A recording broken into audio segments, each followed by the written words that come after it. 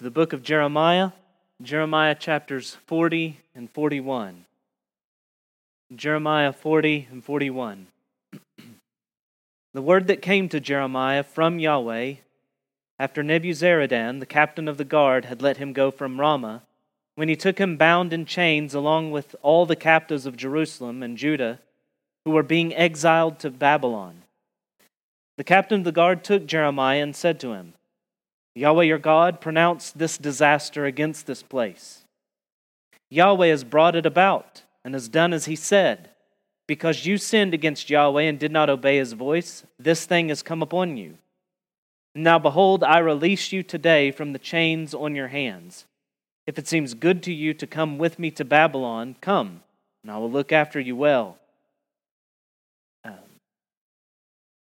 But if it seems wrong to you to come with me to Babylon, do not come.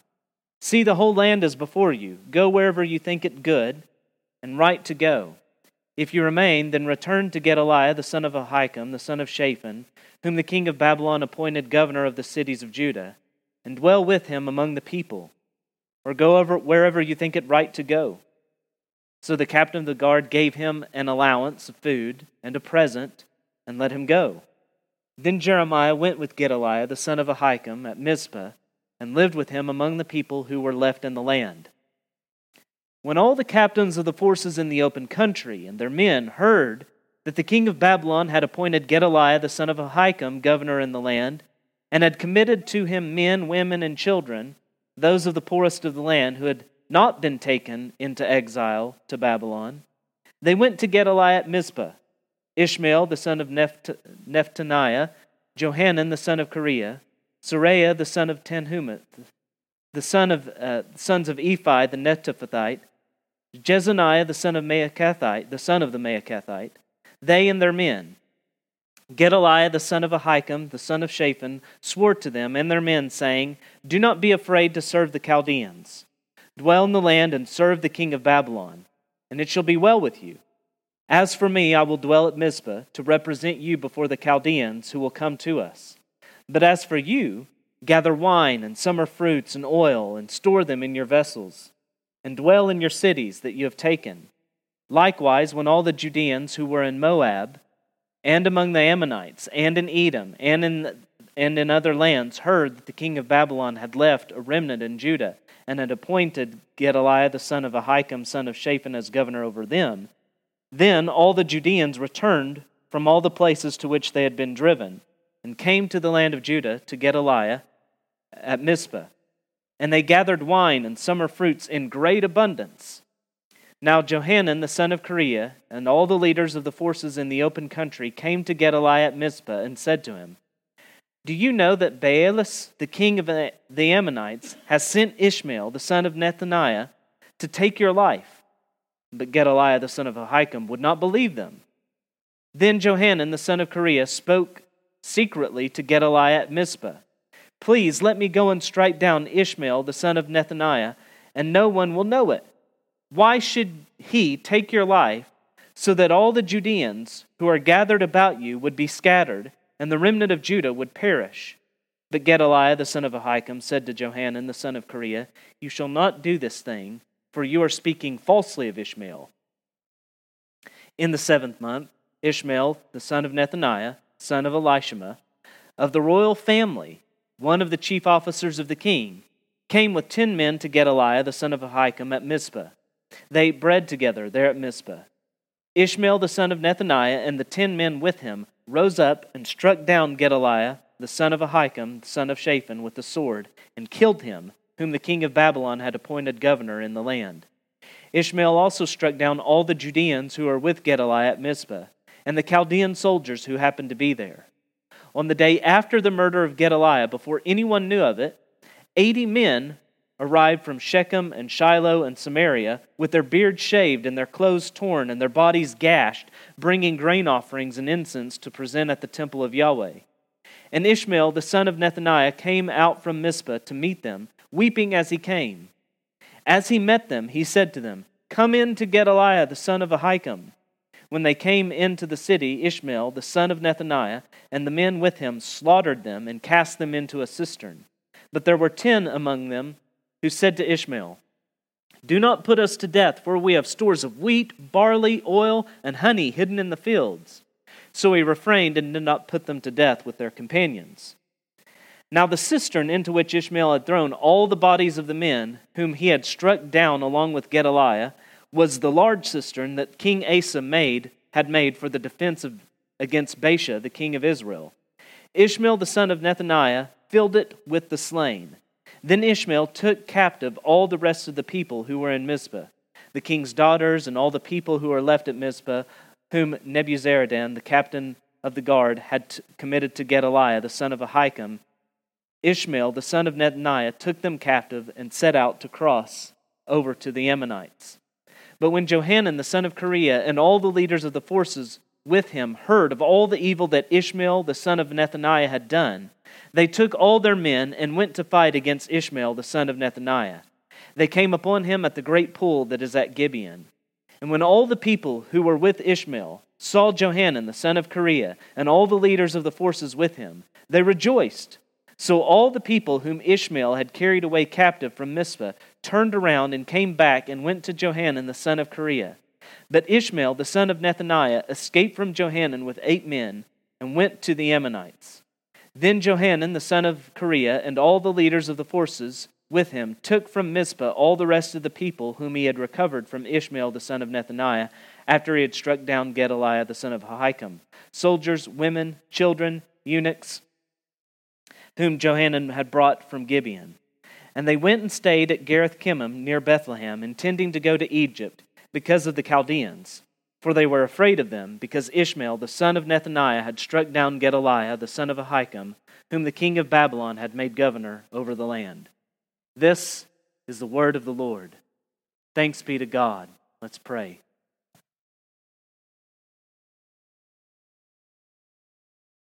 Holy Father, have mercy on us and grant us grace now to patiently sit under your word, reflecting, meditating, and receiving it whenever it's bitter medicine, it's unpleasant, knowing that it's inspired, it's holy, it's good, it does reproof, but it does so, it always hurts when it hurts, as a surgeon's knife. And so may we sit willingly under your care now, knowing you're good. In Christ's name, amen. For 38 chapters, Jeremiah has poetically and prosaically, prophetically, as far as the genre, prophetically and historically, made this long march towards the destruction of the city, towards the fall of the kingdom of Judah. Chapter 39, she falls. And you very well, at that point, could expect to turn the page and find the next, mostly blank, bearing only 2 words. The end. But at this point, 13 chapters still lie ahead.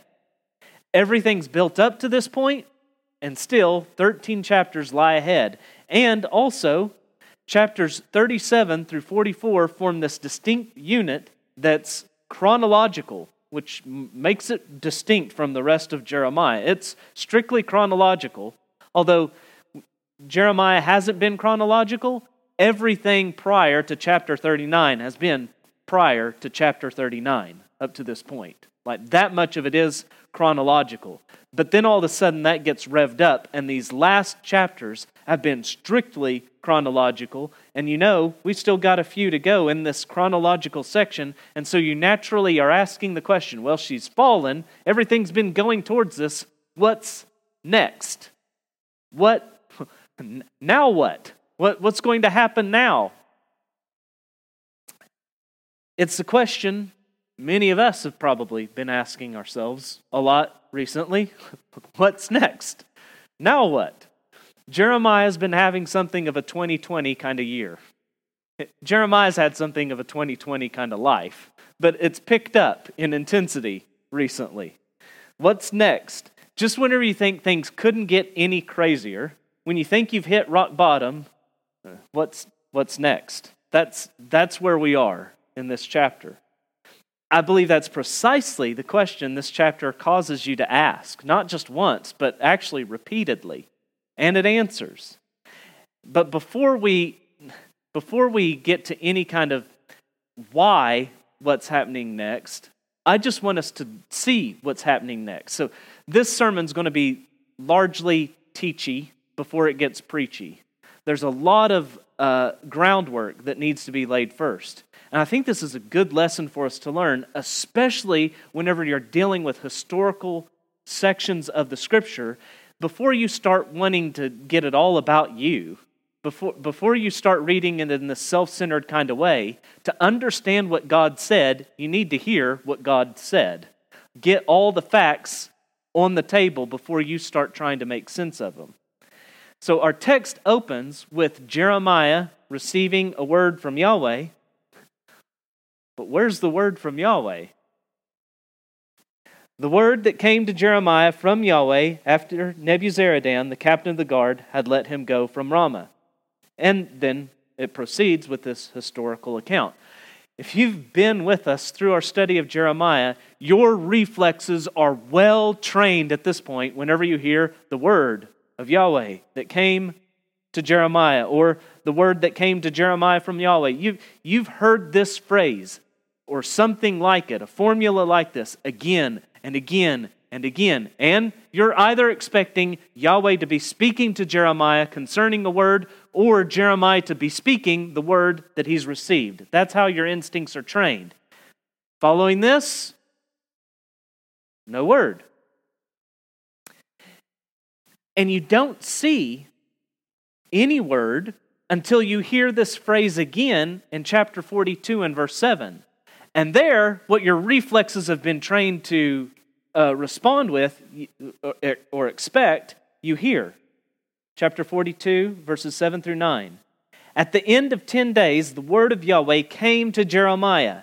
Then he summoned Johanan, the son of Kareah, and all the commanders of the forces who were with him, and all the people from the least to the greatest, and said to them, "Thus says Yahweh," and you hear the word.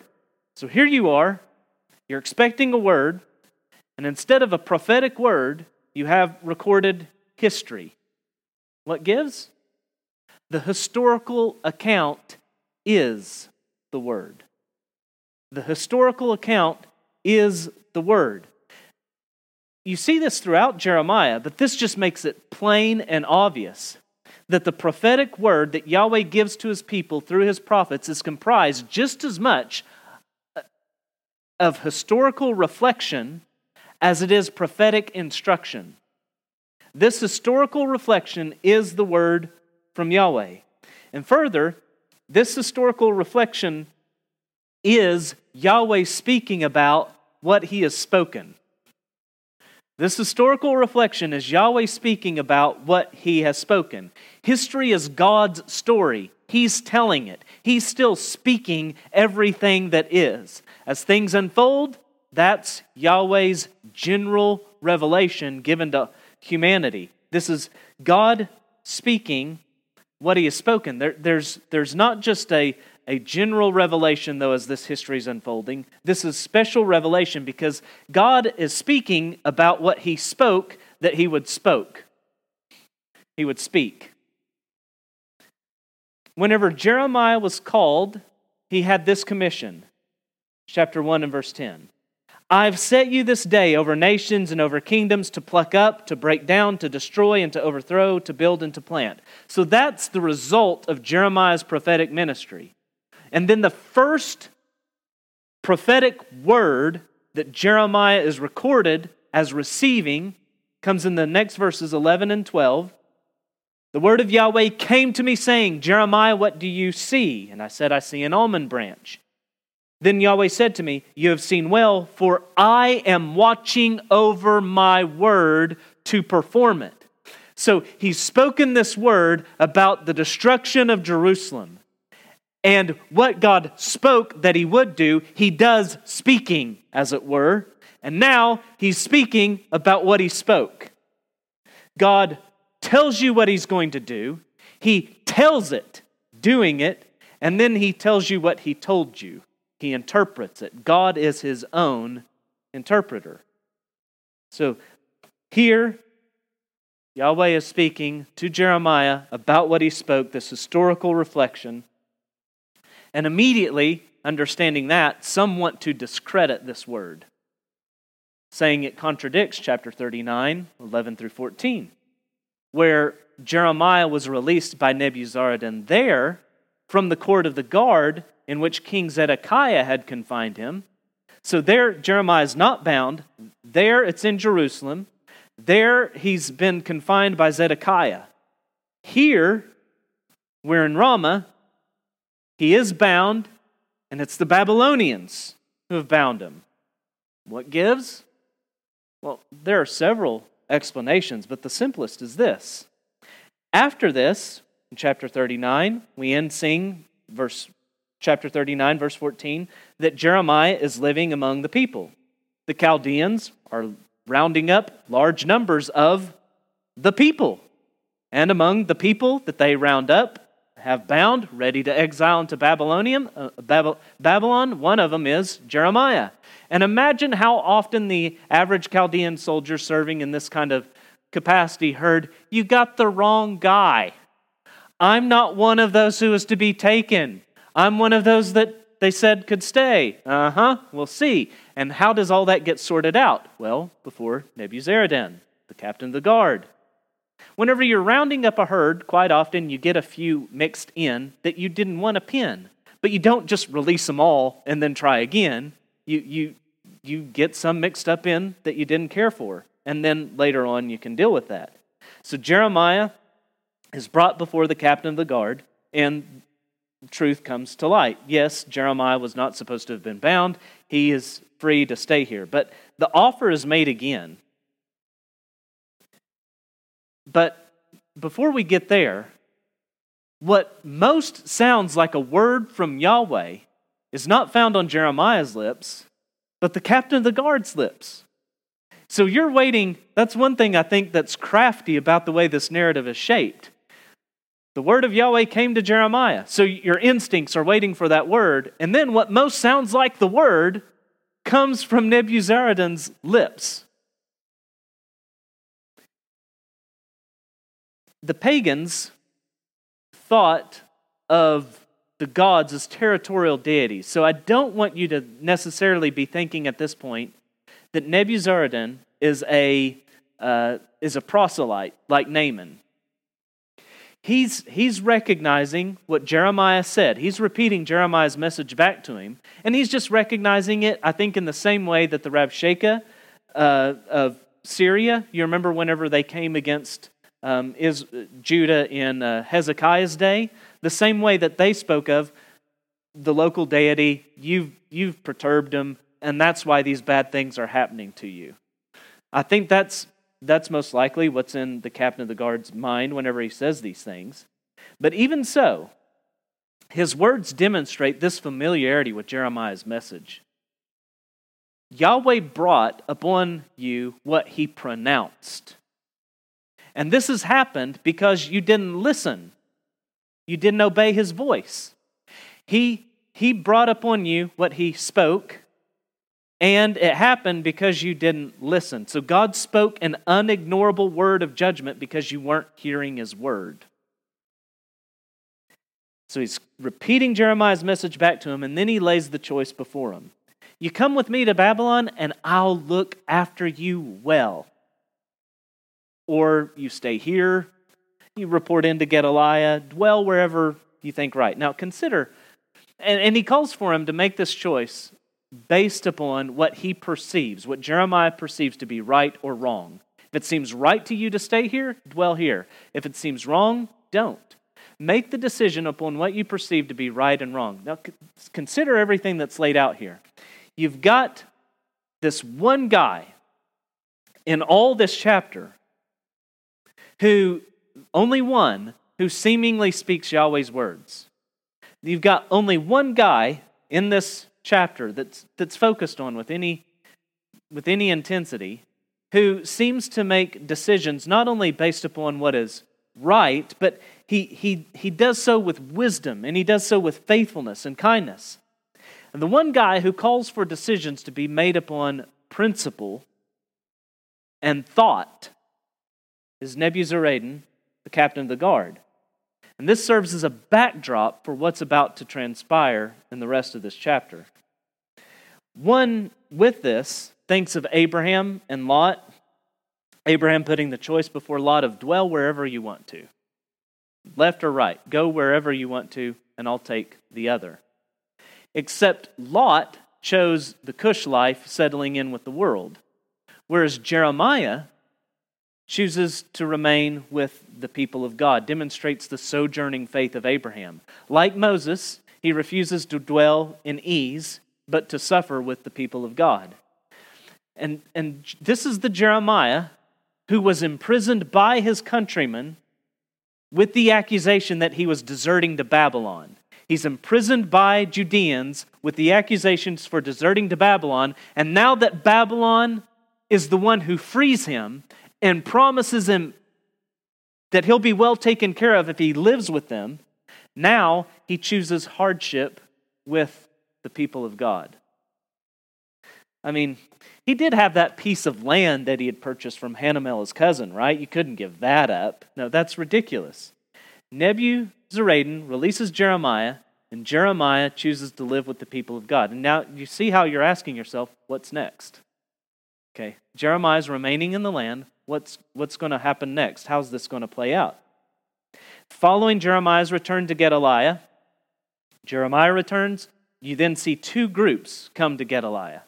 The first group are these captains with their forces. They're captains of the open, the captain of the forces who remain out in the open.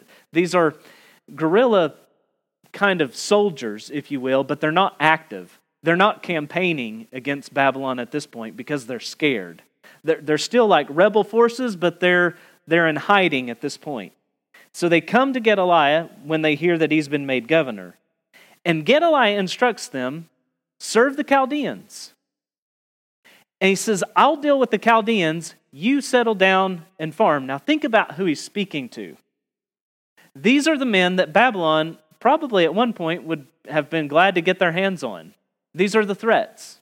These men would be worrying about being handed over to Babylon. And Gedaliah is saying, you let me deal with Gedaliah. I'll stand between you and them. You just settle down, serve them, farm the land, and it will be well with you. And we're not told what they do, but as the story unfolds, it makes clear that they don't take up Gedaliah on this offer. But they're not antagonistic to him either. The best summary of their position would be, they're supportive, but skeptical. They're not going to settle down, but they're not attacking or provoking Gedaliah either. The second group then we see are the refugees who've fled to the surrounding lands, Moab, Ammon, Edom. They do return, and they do dwell, verses 11 and 12 and of chapter 40, and there's a great harvest. They bring in a great abundance of these summer fruits. Have things taken a turn for the better? Is the kingdom going to immediately start to receive God's blessing again, to see His presence with them? What's next?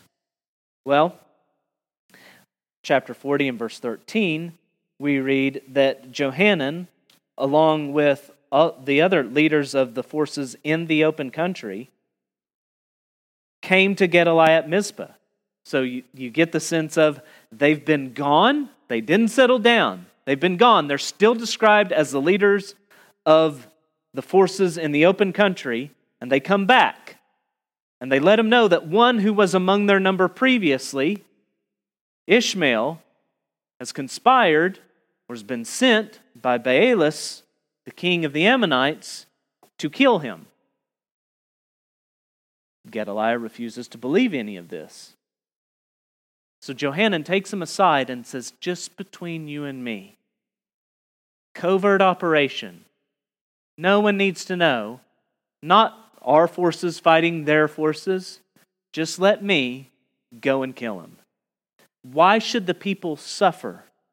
If you're killed, think about what's going to happen to them. Gedaliah still refuses to believe any of this. Johanan, this exchange, it's so familiar. I don't know how if you're really saturated in the Bible, how you can escape thinking of David and Joab. Joab is the shrewd man of action that is driven by, not by principle, but pragmatism. What will work? What will deal with this?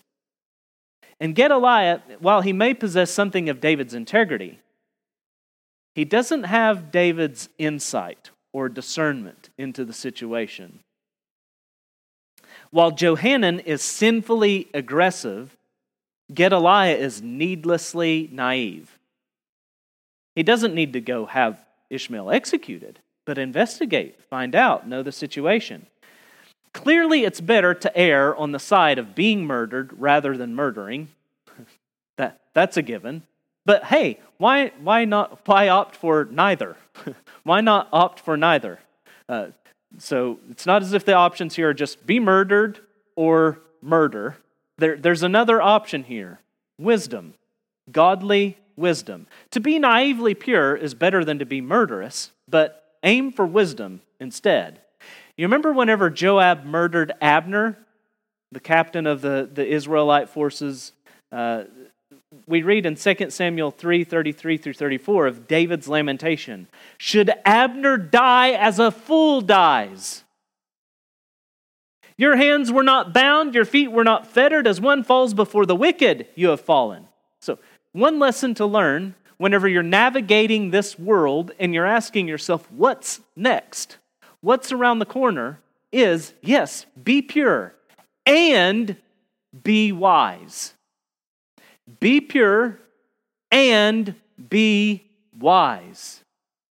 There is that caricature, there is that stereotype of the naive, pure Christian that is so often portrayed, that is aloof to the world.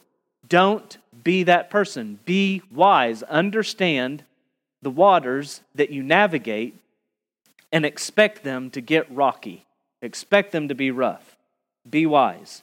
Well, in the 7th month, most likely the same year that the city has fallen, you're not told the year, but the 7th month, which would mean if it is the same year, just a matter of months after the city has been leveled, Ishmael comes with 10 men to Gedaliah, 41 and verse 1.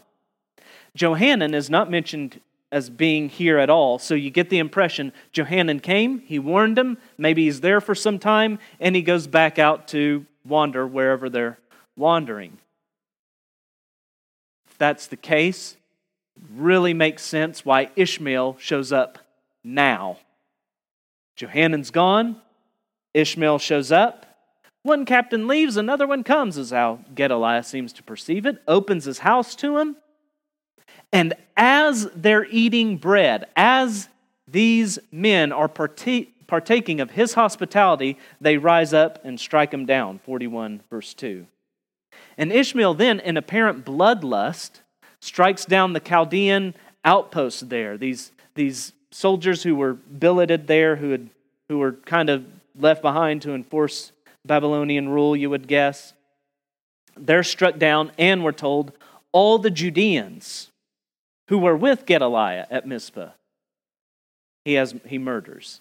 Now, as the story unfolds, I think it should make it clear in our minds that it's those who are immediately with Gedaliah that we're to understand as being struck down, because there are those who have been taken captive to Ammon, which is just a clue for you whenever you read your Bible and you see the word all. Let context tell you who the all is. It's all of those who were right there with Gedaliah. You get the sense these are the officials. These are the men of power, the ones that they would fear any kind of insurrection coming from as they're going to take these people captive into Ammon that are slain. Jeremiah isn't killed. There will be others that you see mentioned. So there are others left behind. But the next day, before word of this has spread around anywhere, 80 men from Israel, from the northern kingdom, from Shiloh and Shechem and Samaria, these men from the northern kingdom, they come journeying towards the temple to make offerings and sacrifices. 41, 4 through 9. And so you ask, well, isn't the temple destroyed? Yeah. Notice how they're coming. Their beards are shaved. Their clothes are torn. They're journeying to the temple in mourning and lamentation at what's happened to it. And as an indication of the kind of pagan influence to the north, they come with their bodies gashed as well. And that they're, further note that they're coming not to make bloody sacrifices, they're coming with grain offerings and incense. This is an act of worship and lamentation, sorrow. And whereas Ishmael, previously murdered by betraying hospitality, notice that now he murders by feigning hospitality. Come, gather around Gedaliah's table, and it looks like he's in mourning too for what's happened to the temple. 70 of these men are slaughtered and cast into the cistern, and 10 of them plead for their lives. Hey, out in the field we have wheat, barley, oil, honey, which are likely not only their provisions, this is their offering. And you have to understand, in ancient culture, it's hidden out in the field. They're traveling. Here's a city we're coming to. Let's stash all of our stuff because we don't know what's going to happen in the city. Let's get a read on the city. So they offer up their provisions, their offerings for their lives. And then you're told that this cistern is the one that Asa had put there. Some 300 years earlier, whenever there were hostilities and frequent wars between Asa, king of Judah, and Baasha, king of Israel, Asa had Mizpah fortified. You're told of this in 1 Kings 15, 2 Chronicles 16. That city is fortified in between the two. And now, the very cistern that was built up because of hostilities between Judah and Israel is filled with dead Israelites by a Judean captain. Both kingdoms have fallen, and you're still seeing the same kind of division and war within Israel. Ishmael then takes the rest of the people captive, which includes, 41 verse 10, many royal princesses, sets out for Ammon, 41 verse 10. Whenever Johanan and those men who are with him hear of his treachery, they ready to fight, they come to him at the great pool at Gibeon. And this very well could be the same pool where Joab and Abner met. And they each selected 12 men from their forces to fight. And as each contestant came to one another, they quickly slew their opponent, so all 24 fall dead. And so again, you have this image historically that's provoked in your mind, 2 Samuel chapter 2, of Israel and Judah and death among brothers. On this day, though, Ishmael quickly escapes with 8 of his men. Remember, he had came with 10. He leaves with 8, 41 verse 15. The people rejoice to see Johanan, but they're soon at a loss as to what to do next. What next? What do we do next? They're fearing reprisal from the Babylonians, and so they stay at Gareth-Kimmon near Bethlehem. So they went from north of Jerusalem. They're now south, intending to go to Egypt, 41, 17 through 18. The people transition from the governor's naive purity to this captain's aggressive pragmatism. It's as though we've reverted back to the time of the judges, where there's this constant change in leadership, and you're told that in those days there was no king in Israel. Everyone did what was right in his own eyes. You see this hostility and war within the people themselves. They're destroying themselves. This is the what? But why? Yahweh's not simply reporting this history to give an authoritative account for history's sake. Let's consider some facts. First, note how little this chapter concerns Jeremiah.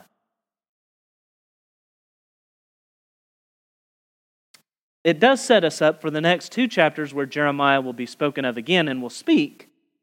But just like in the rest of Jeremiah, Jeremiah himself isn't a kind of narrative focus of this book. In the same way, whereas with David, whenever you're going through the David accounts, you know you're supposed to see David, and there's some kind of typology, and David himself is part of what God wants to communicate to you. Whereas Jeremiah, he's just the messenger.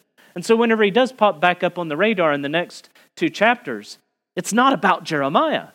It's about his message. And second, these 2 chapters, while they do focus on Gedaliah, Johanan, Ishmael, they're not that important in of themselves either. Gedaliah exits the stage as soon as he comes onto it. Johanan we'll see again, but he's not a central figure. There's no kind of typological significance. There's nothing being really foreshadowed in who he is, and we shouldn't think of him in that kind of way. And Ishmael, well, this is the last we'll hear of him. He escaped to the Ammonites, and we know nothing further about him. Why these 2 chapters? What is the word of Yahweh in this word? And as you read chapters 42 through 44, it'll make clear. Whenever we go there, it'll make absolutely clear the significance of what's happening here and what God intends to communicate. What's next? Judgment. What's the point of these 2 chapters? It's to show us God is not finished judging His people. His judgment doesn't just level the temple and leave it in rubble.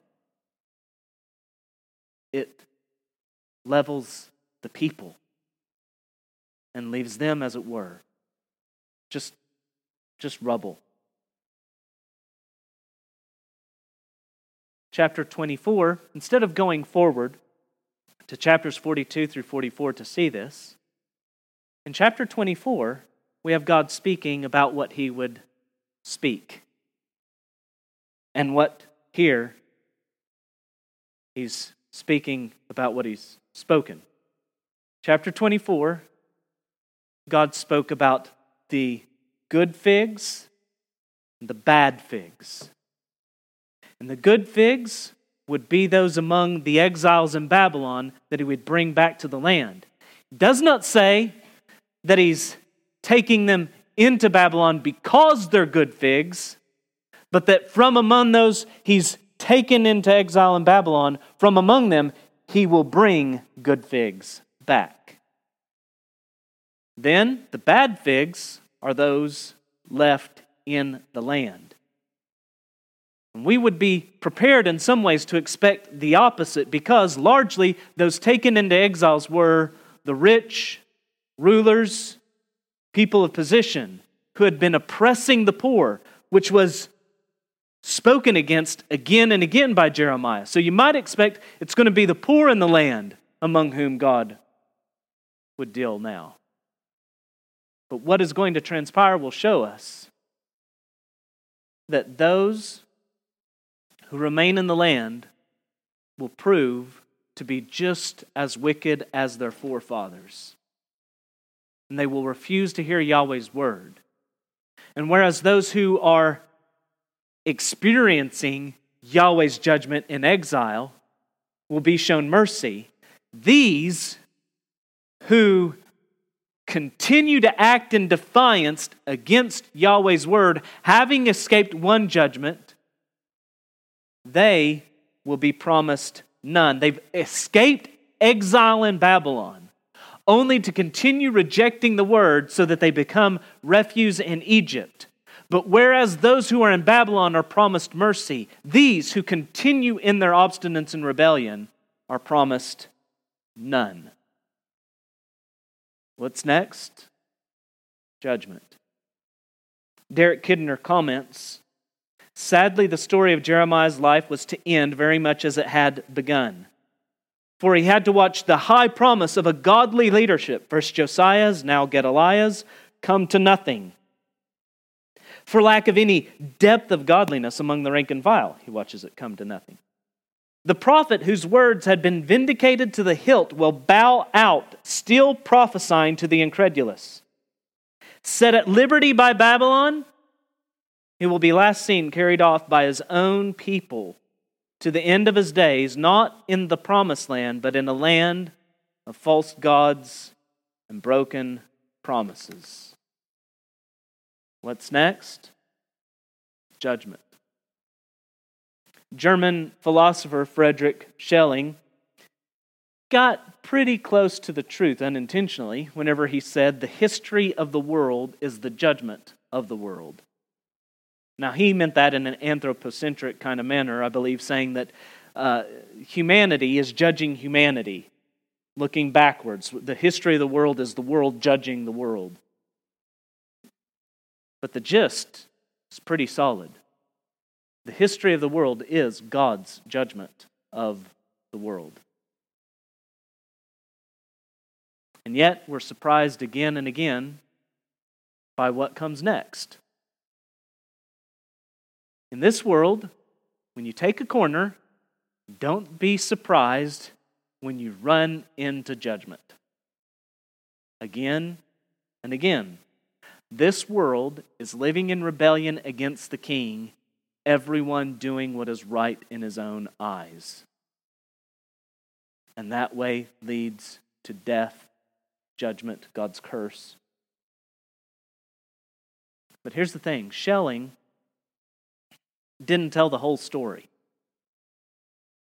And these next chapters that lie out what happens next don't tell the whole story either. Because once judgment fell upon the king himself. The history of this world is the judgment of this world, but once the king wrote himself into the story and bore the judgment of this world himself for his people.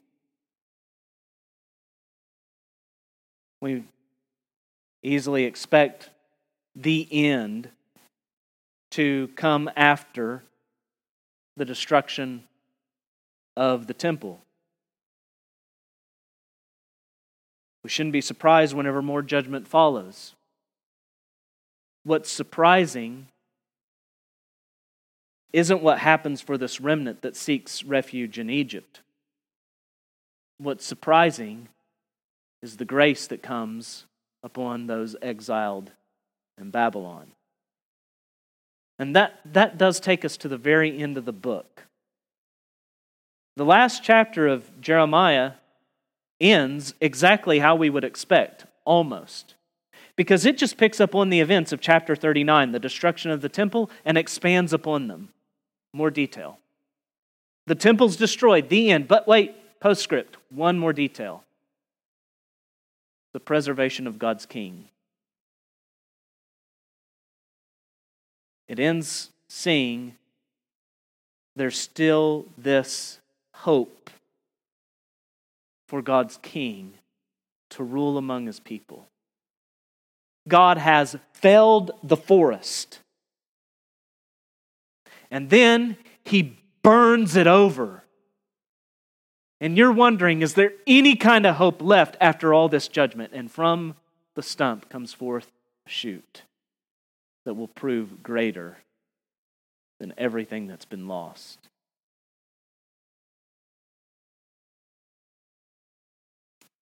Because he will bear judgment in place of his people, instead of judgment meeting them at every corner, grace will meet them at every bend as we go further up and further in. Because all things are being put under his feet. The judgment that's now happening is the judgment of the one who is your king. All his enemies are being put under his feet. And so whenever judgment comes in full, no, that means salvation coming in full. When judgment comes in full, on the other side of that, salvation has come in full. So here's the charge I think we should receive from this. Remain faithful, as Jeremiah did. Remain faithful in this life in hope of the life to come. Knowing that God's every judgment is only advancing His plan for His people. What can we expect? What next? Yes, judgment, but also salvation. In part, judgment and salvation in this life.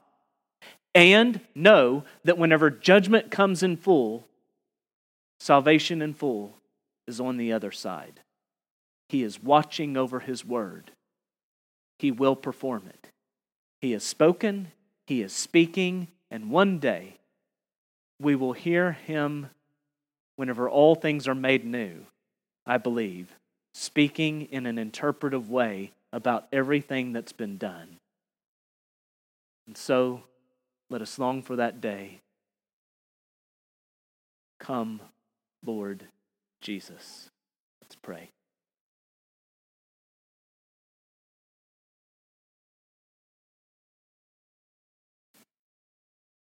Father, in the midst of the crazy ride called life, as you've allotted it to us this time,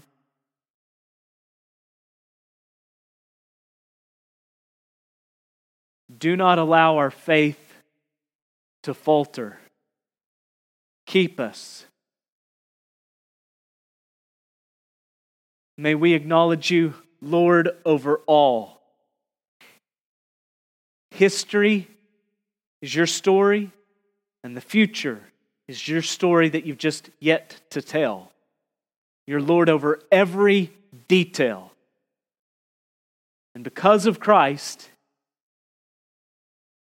everything works together for our good, even every judgment that falls on this world. And whenever your judgment comes with unbearable flame to consume everything upon the crust of this earth, from it, you'll make all things new. Your judgment, even we sing your praises, Father, even your judgment is for us. It fell on Christ for us, and Christ will bring it for us. Come, Lord Jesus. In His name we pray, Father, may we be faithful to your word. Amen.